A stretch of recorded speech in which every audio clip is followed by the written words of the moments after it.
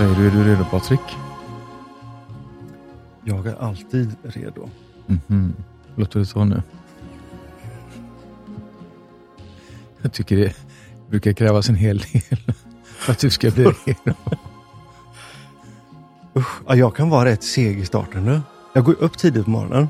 Jag tycker du inte alls du är seg i starten. Jo, men jag går ju upp tidigt. Men det är för att jag behöver så lång tid. Det finns ingen som är segare än mig. Nej, men du är seg på riktigt. Jag är som min mamma. Jag vet ingen som var så seg som hon. Jag vet inte vad du gör. Men om vi skulle åka ner någonstans när jag var liten så kunde hon ju typ sätta på en kopp kaffe. Alla stod vid dörren och skulle åka. Men Mattias, ja. Vems te är jag vet, jag är precis likadan. Ska värmas när jag står typ i hissen och väntar. Och så... Jag ska bara ta en klunk. Ja, men den är viktig. Och så vet du också att den där klunken gör att du blir kissnödig med en gång också. Ja. Så det är ju dubbelt det där. Nej, men på te. Ja. Vad dricker vi för te då? Ett te som, det måste jag faktiskt ge dig lite cred för. Mm-hmm. För jag blev lite skraj i den butiken först, för jag tyckte allt doftade hö och halm och blask. Men så tog du en liten sån här medicinburk där teproverna låg i och doftade på det. Och så sträckte du den till mig och sa du att det här teet ska vi ha. Alltså det är så gott. Förstår jag alltihopa med att säga att det smakar lite kolasnöre? Jag tycker inte det smakar kolasnöre någonstans. Det är ju svart te och vad är det i? Det är svart te med jasmin och lite bergamott. Så men det är väl något som är lite vaniljigt också? Nej, det är jasminen du känner. Man skulle kunna säga att det är som en Earl Grey egentligen. Fast det är toppat med lite jasmin. Så det blir en lite rundare och lite blommigare smak.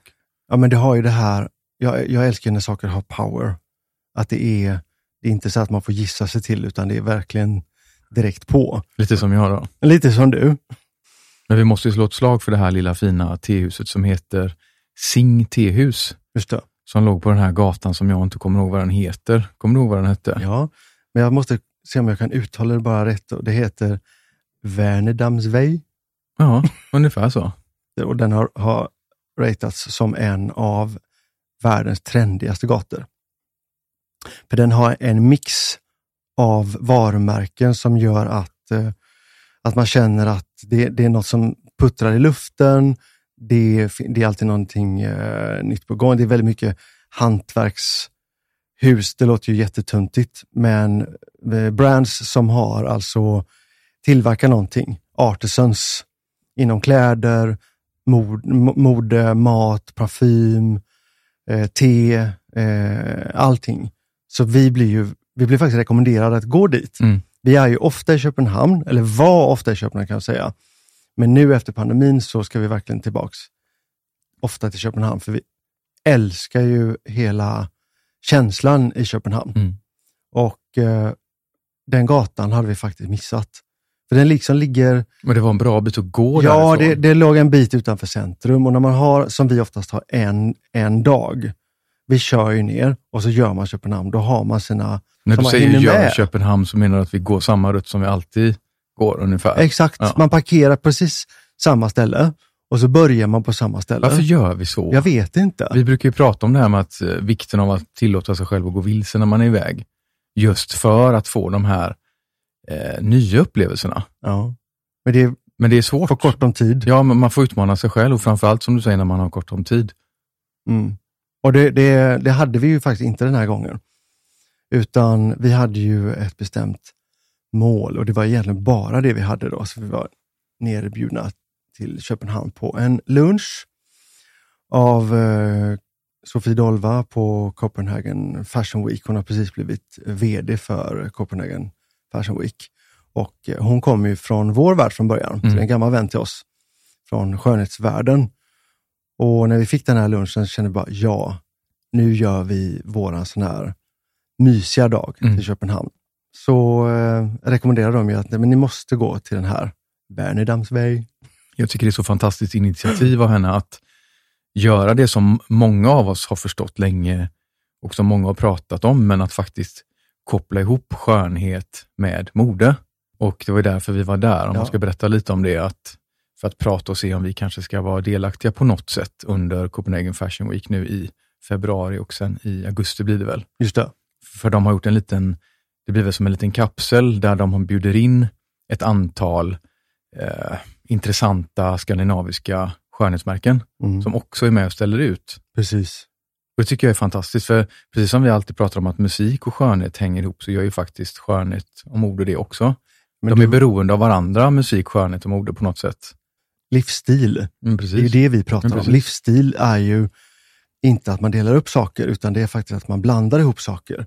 Och du och jag, vi är ju faktiskt, vi älskar mässor när de är bra, men det finns inget som är så hemskt. Jag hatar ordet mässa. Jag vet bara ordet mässa. Det är som att säga ordet konferens, det är samma sak. Kick-off, konferens, mässa. Trendseminarier. Och så hör man någon sån där snabb roll-up som åker upp med någonting, eller någon projektor som drar igång. Men har du tänkt på det att vad hemskt det är. Man vill leva ett liv där man inte definierar upplevelser och stunder med ord. Man vill leva ett liv där det ska vara överflödigt att sätta etiketter. När man väl är på en riktigt bra mässa som du säger, så kan det ju faktiskt vara fantastiskt. Just att man stöter på leverantörer och tillverkare som man kanske aldrig hade hittat annars. Ja. Man blir inspirerad och allt det där. Det finns ett ord till som passar ihop där, det är nätverkande. Burr. I ett normalvettigt liv så tänker jag att det gör man per automatik. Man ska inte behöva sätta ett ord på det. Nej, och jag tycker det som de gör i Köpenhamn är mitt i prick. För du känner inte att alla de här boxarna med de här orden som vi har sagt nu, de tickar ju i egentligen. Ja, men de pratar inte om det. Men de pratar inte om det. Och det är exakt samma som, kommer du ihåg när vi var på Brilliant Minds i somras som vi pratade om. Det är samma sak där. Och det är oftast när det är så otroligt uppstyrt. Det är då det också blir väldigt bra. Och det attraherar också rätt typ av besökare och rätt typ av leverantörer eller producenter eller varumärken. Men danskarna är ju så otroligt bra på det där. De har ju det med modersmjölken, känns det som, det här med liksom storytelling och att ha modet, musiken, skönheten i sitt blod på något sätt. Jag tänkte på det när vi var över då, så bara lunchstället de hade bokat. Och det var inget knussel eller något tjat om det, men det var ju liksom, jag tror det hette Delfins, va? Det var en väldigt konstig mix egentligen. Nutida 50-tal på... Men det som du sa, de gör ingen grej av det. Gör ingen grej av det. Och sen var ju menyn var ju liksom varenda grej. Det var inte många saker, men varje grej var liksom 10 poäng. Ja. Och vi tog ju varsin avokadomacka med pocherat ägg. Ja. Det är svårt att låta bli det när det finns på menyn. Det fanns ingenting att anmärka på. Nej. Och danskarna är ju duktiga. De har ju sin tradition med smörrebröd. Kan inte du också prata lite danska? Jag tror att du kan. Jag kan inte danska. Jo. Nej. Men du förstår ju danska. Jag förstår danska väldigt Du förstår danska bättre än vad jag gör. Det är så konstigt. Men det är något med språk och mig. Det är som att jag har en intuition för språk. Alltså jag förstår vad folk säger. Jag vet inte om det beror på att jag tittar så mycket på dem eller läser i deras kroppsspråk, men jag vet inte. Det är någonting. Ja, men det kan nog vara så. Jag förstår att jag inte förstår ordet, om du förstår vad jag menar. Ja. Men ändå förstår jag. Är inte det konstigt? Det var lite konstigt. Så är det med framförallt danska, tyska, holländska. Nu ligger ju de lite nära varandra i och för sig. Det finns många ord som är likadana, så det är klart det hjälper ju till. Ja. Men alla ord som man inte förstår mellan i en mening. Det är ett ord, punkt, ett ord, punkt, och så fattar man vad som ska vara däremellan. Ja. Och nej, skulle vara så här lärare nu. det enda språket jag önskar att jag hade samma fall franskan. Som jag inte har, det är franskan. Vad är det som händer med franskan? Jag läser ju franska i skolan och gör jag en sån här, du vet, en sån här app, typ Duolingo och allt vad de heter, Babbel, då kommer jag jättelångt när det kommer till glosor. Men sen så fort någon börjar prata franska så är jag helt rökt. Jag fattar överhuvudtaget ingenting. Du är för gammal. Men jag har aldrig gjort det. Jag förstår bara inte vad de säger.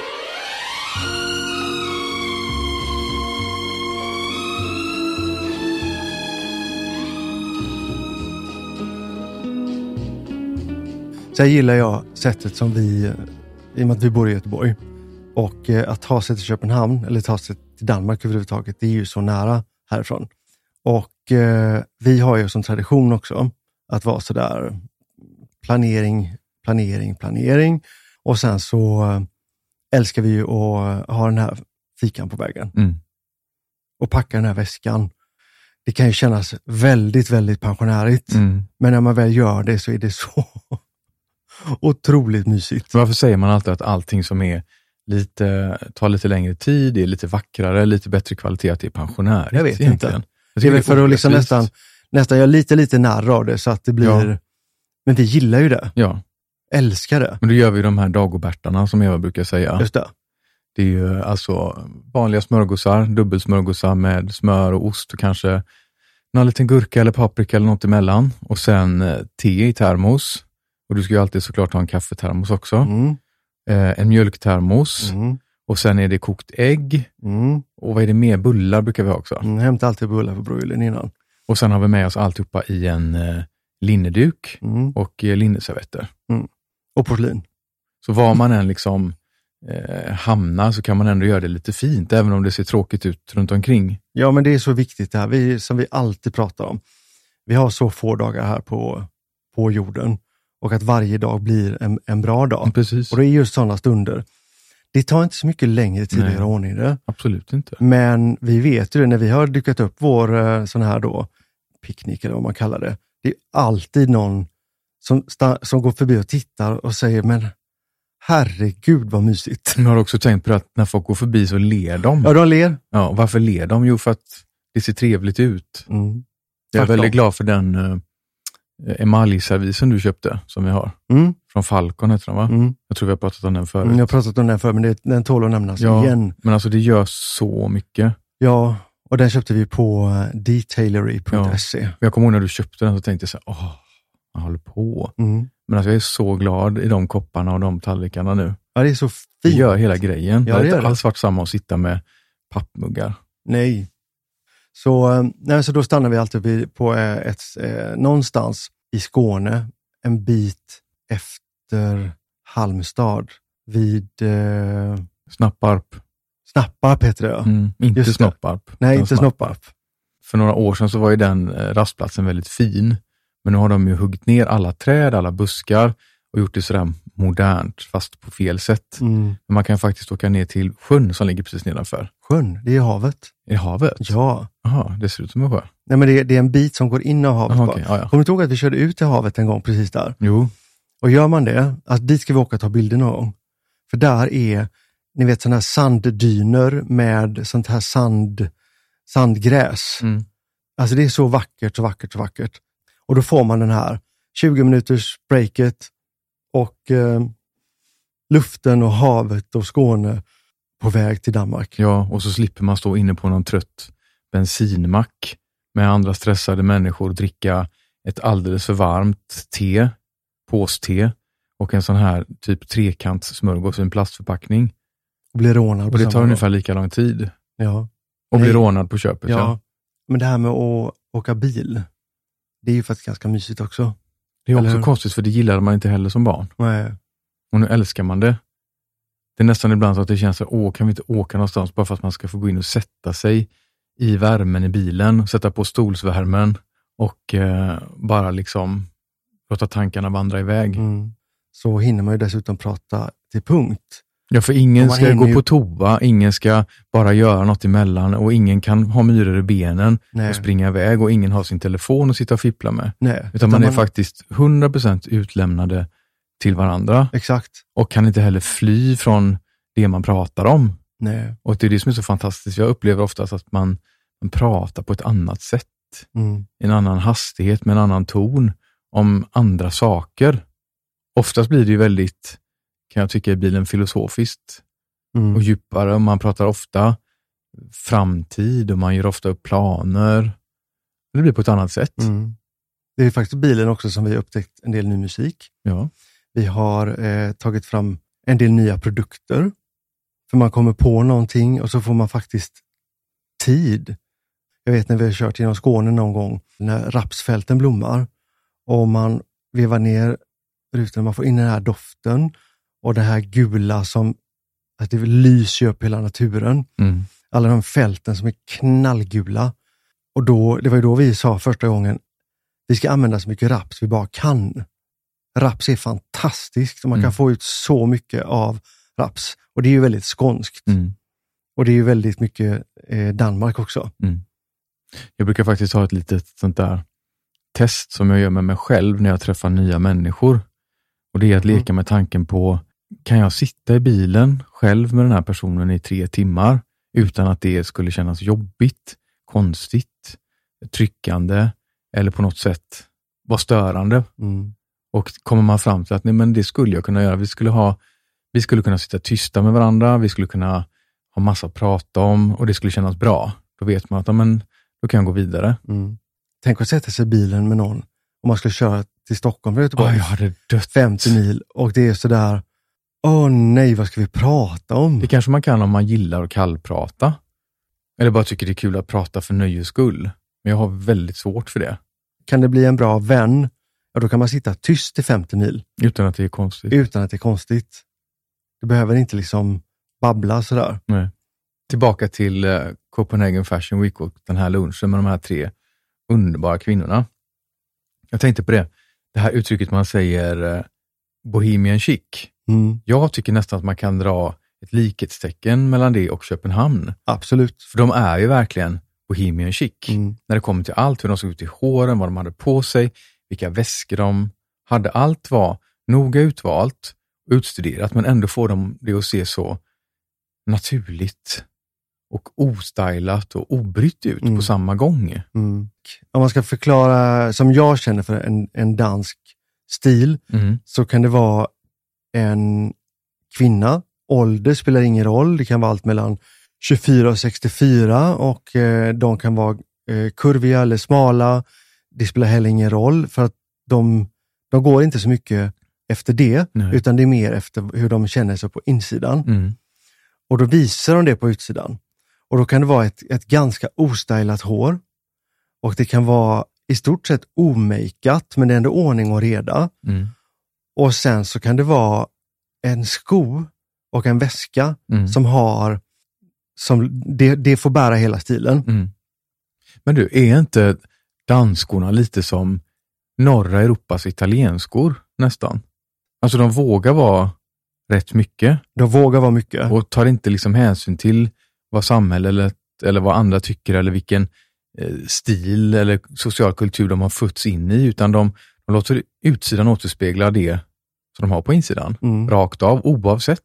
Jag tror inte de har någon jantelag heller i Danmark. Jag har alltid tyckt att danska kvinnor verkar så himla starka. Ta bara som exempel den danska drottningen.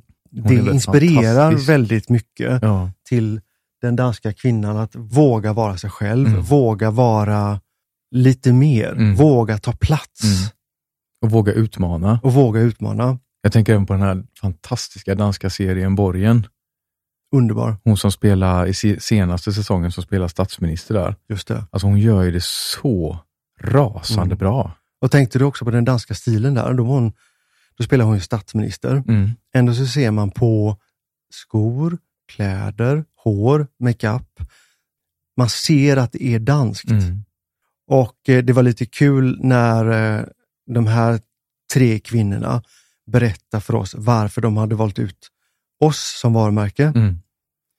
Och det var just det här för att vi använder väldigt mycket plantextrakt. Vi har en väldigt ren produkt, men den gör också sitt jobb. Att den är high performance, den fungerar, både hårprodukterna och hudprodukterna är väldigt högpresterande. Men vi tillåter också att det ska finnas en härlighet i det. Alltså vår livsstil, det häller vi ju ner i våra flaskor. Vi fyller ju dem inte bara med produkt, utan vi fyller ju dem med det som vi vill att de ska förmedla också. Och det hade de anammat och gillade så mycket. Och det kändes så kul när de satt och berättade om hur de upplevde vårt varumärke. Och det var verkligen en egoboost. Men det är väldigt sällan som du och jag, vi lever ju oftast i våran verklighet på kontoret och lever liksom på insidan av varumärket och ser ju vårt varumärke väldigt sällan utifrån. Exakt. Men när man väl gör det på det här sättet så är det är helt fantastiskt att vi kan vara med och beröra folk och påverka folk och få folk att bli glada. Det är underbart när man kommer tillbaka till den insikten, tillbaka till ruta 1. Varför gör vi det vi gör? Jo, men det är just det. Och det vet jag, det kan jag svara på. Det är för att vi vill ha en plattform där du och jag kan verka och skapa saker som berör andra människor. Exakt.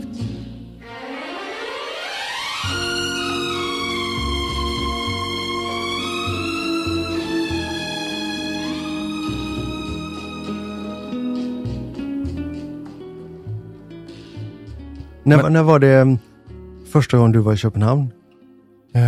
Jag vet inte säkert, men jag tror att det var när jag var 8 år. Oj, så tidigt? Jag vet att jag hade varit jättemycket i Helsingör och så. För där skulle ju mamma ha sina bantatabletter som alla andra mammor hade på 80-talet. Oj, hjälp! Och de som verkligen funkar, de fanns ju bara att få där. Och det är lite roligt att leka med tanken nu på att många mammor i min generation, de var liksom tablettmissbrukare, för det var ju amfetaminer med tabletterna innan de förbjöds. Vet du vad? Jag hade jättemycket kollegor, kvinnor på slutet på 80-talet. Ja. Vet du vad de kallar de tabletterna? Nej. Mina tjejkollegor, för alla skulle ha de här inför sommaren för att de skulle banta. Då behövde de städtabletter. Jaha. För då kom de hem och så började de äta de tabletterna. Så jobbade de hela dagen. Och sen när de kom hem på kvällen så kunde de inte sova. Så de städade hela lägenheten varje kväll. De städade. För de var liksom, de fick så här mycket energi. För då var det ingen som tränade så mycket på det sättet. Så idag hade ju alla gått i gymmet istället. Jag vet inte om min mamma fick några resultat sådär. Jag vet inte heller jag märkte aldrig av någonting på henne med biverkningar och så. Men jag vet att hon var där ett par gånger och fick ett par burkar vid varje tillfälle. Jag tror inte ens hon visste vad det var i dem. Nej, jag tror bara det var så. Ja, men det är väl vanliga danska bantatabletter. Ja, men precis. Så hade de ingen aning om någonting. Nej, men i alla fall. Så Helsingör hade jag varit i ganska många gånger. Och jag tror Köpenhamn var första gången när jag var 8. Men det var ingen angenäm upplevelse, kan jag säga. Jag vill minnas det som att vi hyrde en husvagn som stod uppställd på en camping.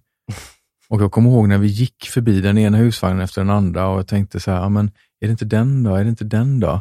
Och till slut hamnade vi vid en sån, du vet, men det kändes som att den var från 50-talet. En sån här skrutt. Ja, en skruttig pytteliten som stod lite ensamt. Och så när man kom in i den så luktade det, du vet, men man vill inte ens vara där inne. Det luktade bara fukt och mögel. Och det var kallare inne i husvagnen än vad det var utanför. Fy. Och sen vill jag minnas att på kvällen, när liksom det började bli lite varmt och vi värmde upp den här vagnen, så kröp det ut tvestjärtar i 100-tal från varenda litet skrymsle. Och så hade min pappa lurat mig och sagt att de kryper in i öronen på natten. Så för det första var jag ju livrädd. Ja. Och sen till råga på allt så vaknar jag ju av att jag har kissat ner mig. Och jag ligger bredvid mamma och pappa. Och jag bara tänkte så här, nej, det här får bara inte hända. Det här får bara inte hända. Det är en dröm, en mardröm, men det var det ju inte. Fy. Ja, jag kissade ju ner mig ända till jag var 8 år. Det var väl typ en av de sista gångerna jag gjorde det, men den här skammen, du vet, liksom. Att man har förstört semestern. Jag ska inte skratta åt att kissa ner, men det är lite förnedrande. Ja, det var jätteförnedrande. Som 8-åring också, när man börjar bli lite större, du vet. Man är jättestor. Dagens 8-åringar, de går liksom i högklackat. Har lösnaglar, lösfransar och löshår. Nej, men i alla fall. Och de var inte jätteglada, tyvärr. Så jag fick åka in med dem till Köpenhamn och lämna in dem här på någon sån här, vad heter det, tvättomat, där man tvättar kläderna själv. Och så fick jag ta av mina egna pengar för att betala för detta. Och det finns bildbevis dessutom, så att för de som inte tror mig, då kan jag hämta de här bilderna.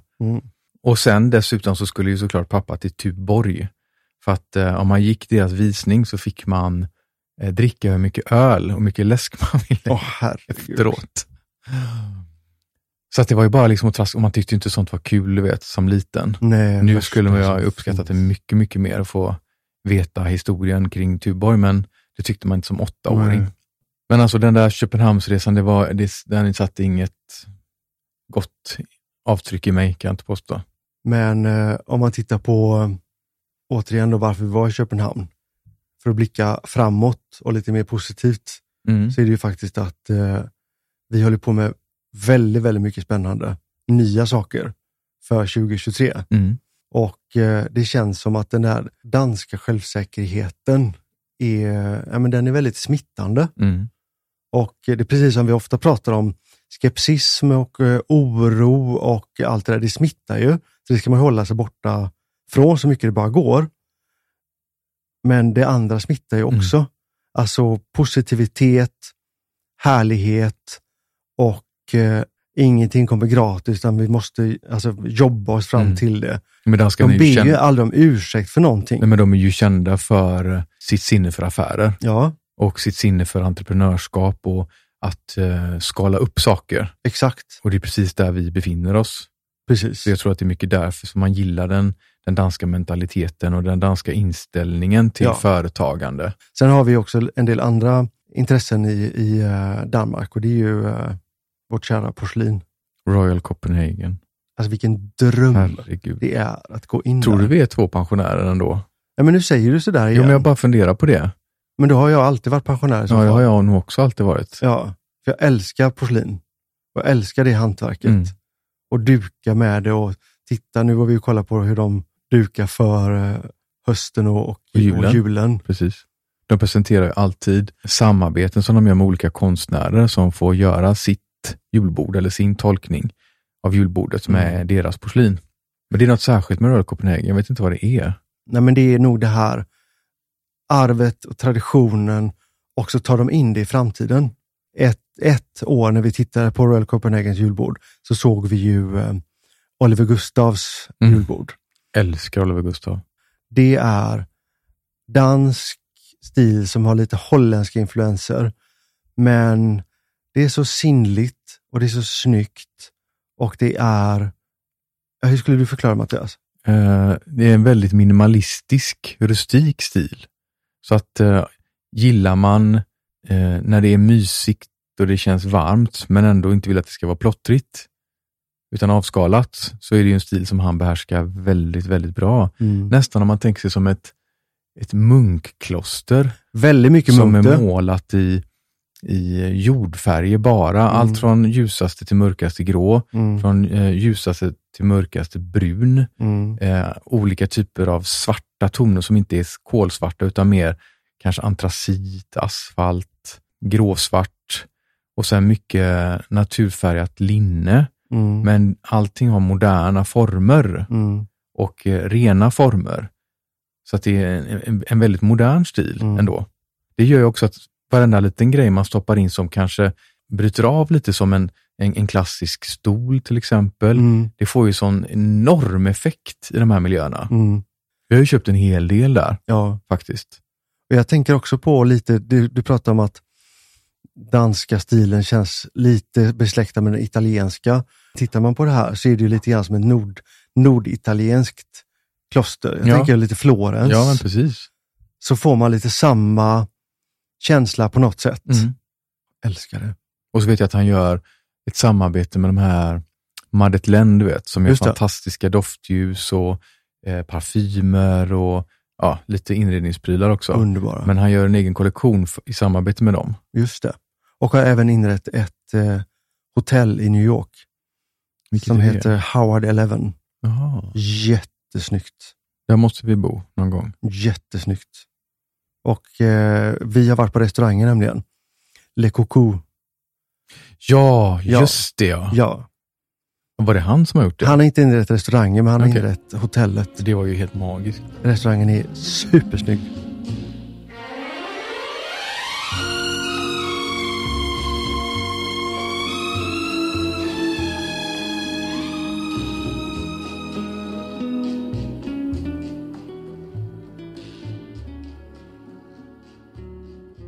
Kan du känna åldersnoja? Fruktansvärt.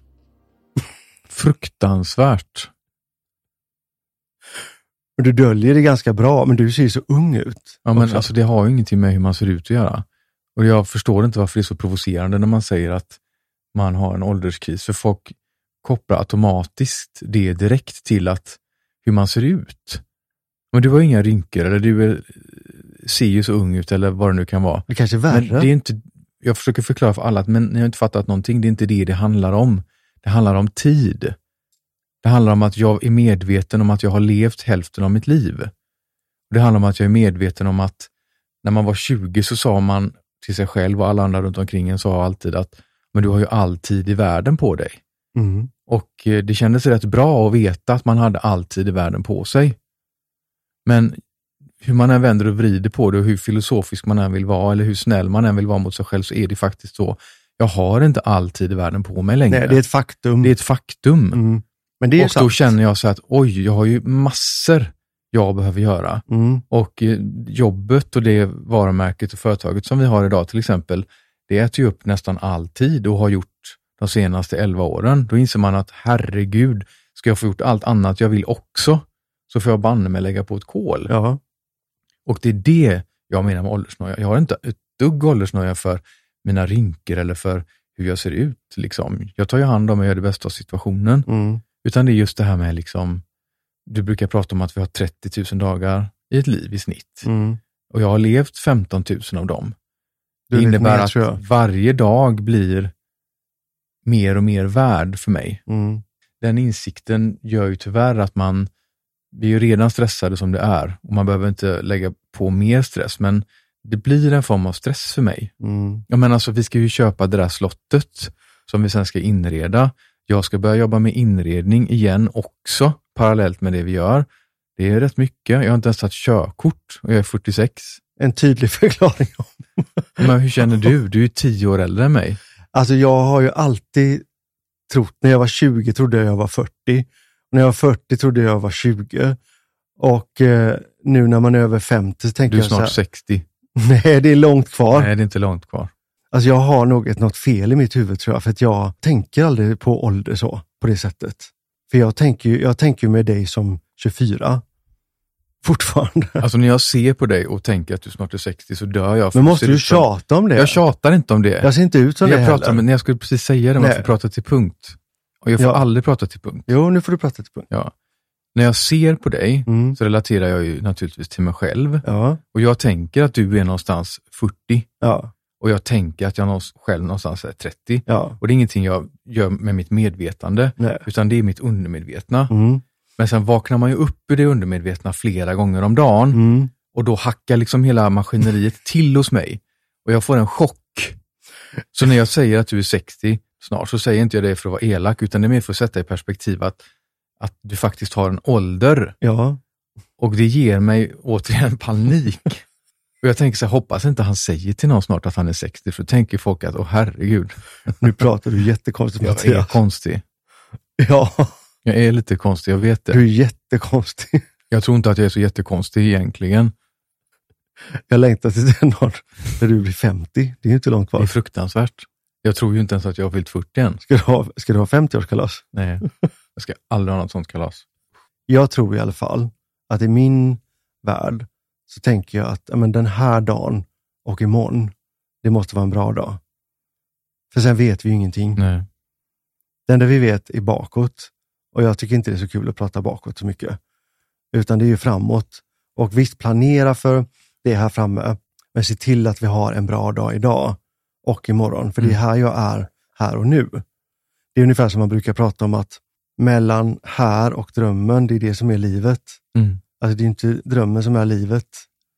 Utan det är ju livet som händer däremellan så. Och det är där jag känner att där vill man känna sig bra, må bra, vara snygg, vara en uppgraderad version av den man vill vara. Och hela tiden se till att ha en garderob som är modern, att ha sprayer till håret, krämer till ansiktet, allt som är tänkt här och nu, inte för sen och inte gammalt, utan här idag. Så ska man vara den bästa versionen. Men man måste också tänka lite utanför sin egen kropp. Exakt. Och sitt eget ego. Precis. Det är någonstans också handlar ju någonstans om att göra gott på vägen också. Precis. Och att göra ett avtryck. Ja. Alltså vi kan inte bara bry oss om hur vi ser ut. Nej, det var inte så jag menar. Nej.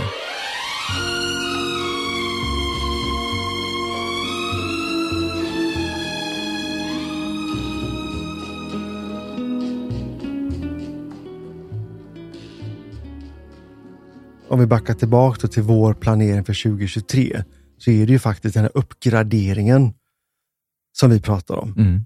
Både företag, arbetsmässigt, personligt, allting. Att göra Alltså den planen för framtiden.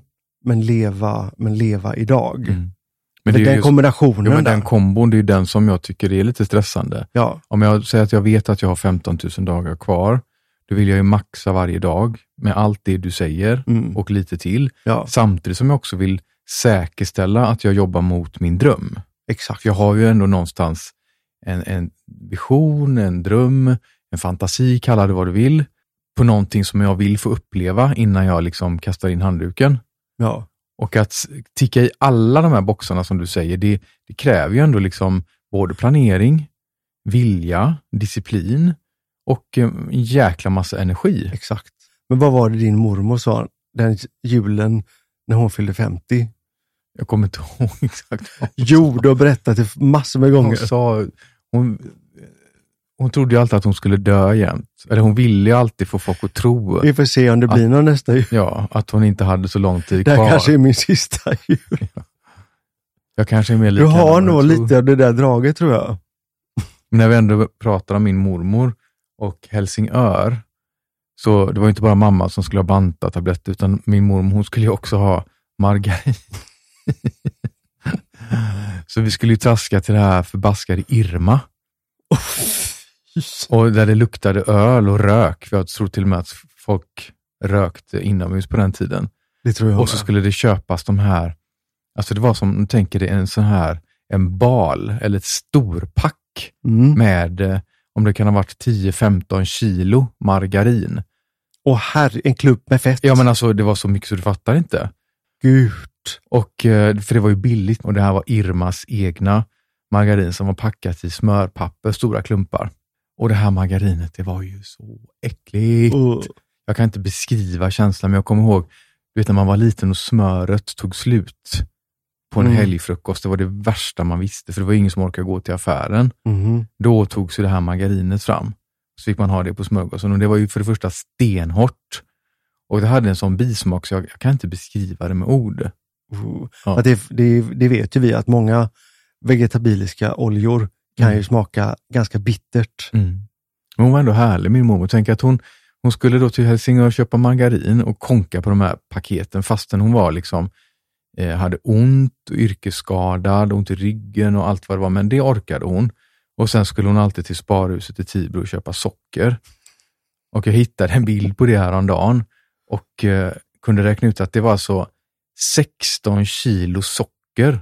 Så stora var balarna. På bilden så ser man hur hon böjer sig ner och lyfter den här balen och konkar. Alltså jag fattar inte, vad fick hon den här kraften ifrån? Viljan är stark, vet du. Ja, men där har du min uppväxt, den här jakten på ören och kronor hela tiden. Men jag tänker bara tillbaka då när din mamma och din mormor och du då, när ni åkte tillbaks på färjan från Danmark, så hade ni margarin och bantatabletter. Ja, och alla andra hade cigaretter och samma väska. Typ. Herregud alltså. Ja. Men kommer du ihåg de här färgerna när man var liten? Ja, jag åkte dem varje sportlov eller påsklov. För då bodde vi hos min mormor och morfar en vecka här i stan. Då. Vi bodde ju på landet, men de bodde i Göteborg. Och då var det alltid en dag skulle man åka Göteborg-Fredrikshamn med båten. Tog man den på morgonen och sen så gick man ut en stund på Fredrikshamn och sen så tog man båten hem. Jag kan än idag höra det här ljudet när båten går igång och du vet, det skallrar i flaskorna från taxfree. Alltså jag blir nästan gråtfärdig när jag tänker på det. Älskar det ljudet. Det var något väldigt speciellt. Jag önskar så att jag kunde åkalla den känslan igen som vuxen. Det går ju inte. Och så doftar det lite dieselrök från alla långtradare och bussar och sånt där. Och man kände som att man var på väg mot ett stort äventyr. Men vet du vad? Jag tror att det är den känslan och det äventyret som vi jagar än idag. Alltså den känslan som man fick då, det är den känslan, den vill jag ha idag. Jag vet, det är den vi jagar. Jag vill inte bli en slentrianmänniska som bara vaknar upp och sen så är det över. Jag tror att det är lite grann det som du var inne på förut. Men vi har blivit så jäkla bortskämda. Om du tänker dig, då räckte det med det här skallret av sprit och vinflaskorna som skakade i de här stålhyllorna. Och det här mullret och att man kände att man var på väg någonstans. Och man såg att folk sträckte lite på sig och många hade klätt sig fina på den tiden också för man skulle iväg. Ja, min mormor hade alltid, Hon hade hatt. Och det blev en speciell energi och en speciell atmosfär. Och nu för tiden så är det ju inte riktigt så. Nej. Och för att få uppleva det så, jag vet inte vad vi ska börja jaga i för jaktmarker för att få den känslan. Men jag tror du har rätt där, att det är det vi jagar väldigt mycket. Det där unika, speciella känslan av att vara på väg. Men tror du inte också att det kan vara lite grann, nu blir jag lite filosofisk här, men att som barn blir ju den här typen av miljö på en färja, det blir ett väldigt, väldigt tydligt möte med en vuxen miljö. Allt är ju väldigt vuxet. Det är cigaretter, det är sprit. Det är förknippat med väldigt vuxna saker som ett barn kanske inte normalt sett lever riktigt i. Men lite förbjudet. Lite förbjudet. Så det var ju väldigt spännande. Ja. För många var det till och med kanske första mötet med en restaurangmiljö. För min familj var det absolut inte på tal om att gå på restaurang. Alltså, det var ju egentligen bara när man åkte de här färgerna till Fredrikshamn eller Helsingör eller till Kiel som man faktiskt fick gå på restaurang. Men du, på tal om att äta i Danmark, vad säger du om de här wienerbröden vi köpte? Vi måste ju slå ett slag för Lagkagehuset. Det danska rågbröd, det är så svart och så mörkt. Ja, men alla det är så deras gott. grejer. Och deras wienerbröd, Danish, allt till birke med vallmofrö. Deras såna här pumpafröfrallor som är mörkt bruna, ganska platta och så jäkla goda. Jättegoda. Eller kanelsnurror. Alltså allt är så gott. Det är frasigare. Mycket frasigare. Ja, alltså jag kände ju, vi frossade hela den eftermiddagen där. De har öppnat i London också. Exakt. Lagkagehuset. Fantastiskt. Och sen så gick vi också till Perch Tea Room. Och det har ju legat ett par 100 år. De är kunglig hovleverantör. Butiken ser likadan ut som den har gjort i alla år. Och det är bara en helt fantastisk upplevelse. Oftast är det ju kö långt ut på gatan. Vi kom ju nu en onsdag eftermiddag och det var kö ut på gatan. Ja. Och där har de ju också sedan några år tillbaka öppnat upp andra våningen så man kan faktiskt ta sig en afternoon tea om man har tid. Och det har vi gjort en gång också och det var ju helt magiskt. Det tar lite tid. Ja, men har man planerat och bokat in det så känns det ju inte som att... Nej, men då måste det ta lite tid. Man måste få hänge sig åt stunden. Men jag måste också passa på att rekommendera då som passionerad tedrickare 2 tesorter som jag tycker sticker ut lite där. Just det. Som är helt fantastiska. Och det ena är ju vit tempelblandning som är med fläderblom, päron och granatäpple. Och sen en blandning som heter luju. Om man tänker sig björnbär, blåbär, hallon. Alltså en ganska mustig skogssmak. Skogsbär liksom. Men ändå ganska milt. Jättegod. Och det här så gott. Vita tempelblandningen, det kan man ju tro att det ska smaka liksom blask, men det blir ju inte så mörkt i färgen. Men det är ju jäkla tryck i smaken. Och i doften. Ja. När jag öppnade min väska, för jag hade det i min väska, så kom det en sån här rätt upp med doft. Och då kände jag, det där skulle jag vilja ha som en parfym.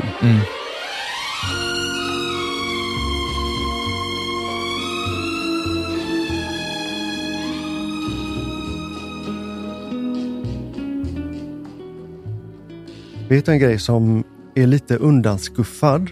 En råvara som är lite... det är inte den som står liksom högst i rang av trendiga ingredienser. Men den är värd att lyftas upp. Jag vet precis vad du menar. I kalla årstider. Och vi tar fram våran från raps. Det pratar om glycerin. Exakt. Älskar glycerin. På kemin i högstadiet så kommer jag ihåg att jag lystrade till särskilt när min lärare Christer säger att idag ska ni få känna på en råvara som heter glycerin som man ofta använder i skönhetsprodukter för att det har en sån fantastisk fuktbindande och glansgivande effekt. Oj. Och så skickade han runt en liten genomskinlig flaska och alla fick ta en droppe på sin handrygg. Ja. Alltså jag kommer ihåg det här som det var igår. Och då inser man att kanske bor lite kemist i mig ändå någonstans. Det är klart det gör. Men jag kommer i alla fall ihåg det här när man tog det på huden i sin rena form. Ja. Alltså det blev ju helt fantastiskt. Det måste jag prova, det har jag aldrig gjort någon gång. Men det måste du göra. Jag skulle gärna vilja känna på den så. Men det känns, om du tänker som att du tar en silikondroppe. Man kan utvinna, vad jag har förstått, glycerin från många olika källor. Men den bästa är ju den växtbaserade och den bästa tycker vi är den från rapsen. Mm. Glycerin blir ju lite som om man tänker som mjöl i bakverk. Det är inte många som pratar om mjölet. Nej, men man precis. pratar om allt annat. Ja. Men ändå mjölet som är livsnödvändigt för funktionen. Exakt. Och det är samma med glycerin. Ja. Just att det har en fantastisk förmåga att sprida sig på huden. Ja. Att binda en vätskereservoar och även reparera det översta hudlagret. Just det. Så man kan ju ha den både alltså i ansiktskrämer och i body lotions, i shampoo, i conditioners. För att man har den då i olika mängd och olika tappningar. Mm. Men det blir ju precis som du säger, det blir en bas i en produkt. Som just är helt underbar. Också att det bidrar till att hudbarriärens fuktbalans och funktion repareras och förbättras. Just det. Och man använder det både i hårvård och hudvård. Oftast är det 1 till kanske max 2%. För sen blir det bara klistrigt och kletigt och too much. Ja, det vill man ju inte ha. Nej, så det gäller ju att hitta den här perfekta balansen. Då tycker jag verkligen vi slår ett slag för glycerinet. Att höja upp det och visa att det är en råvara som verkligen är värd lite mer spotlight. Tänk om man hade skrivit raps bredvid också. Då hade det fått en helt annan klang. Vilka ska göra det? Jag tror att många tänker att det är en kemikalie. Och det är precis som du säger, glycerin, det låter lite grann som att det är någonting som man inte vill ha. Ja, men alla känner ju igen det. Alla känner igen det. Och det står ofta ganska högt upp på ingredienslistan också. För att man behöver en ganska stor mängd i en produkt. Särskilt kroppsprodukt eller hudprodukt. Nu tycker jag att vi rundar av. Det tycker jag med. Gör en snygg avrundning på danska nu då. Nej, men lägg ägg. Det var nästan danska. I alla fall, det här kinesiska teet som vi köpte i Danmark. Det var rasande gott. Du vet att det var kinesiskt. Tehuset är kinesiskt. Ja, men teet behöver inte vara kinesiskt för det. Nej, men nu ska du läxa upp mig. Jag måste ju hitta något. Ja, då får du fortsätta med den här avrundningen då. Ja, jag kan säga att för alla er som inte har varit på Sing tehus, gå till Sing tehus och provsmaka lite teer. Och köp med Sweet Bombay hem som smakar lite jasmin och bergamott. Och sen tackar vi alla våra lyssnare för att ni har orkat med vårt avsnitt idag om Köpenhamn. Och hoppas att vi går gärna in på Beauty Distilled och likea. Sätt gärna 5 stjärnor om ni tycker så. Följ oss gärna på Instagram. Lernberger Stafsing, Patrik Lernberger eller Mattias Stafsing om ni vill lära känna oss och veta mer om oss. Jag tror du hade varit Skumberg om du hade varit med i Solstolarna. Tack än en gång för att ni har lyssnat idag och vi hörs om en vecka. Hej då! Hej då!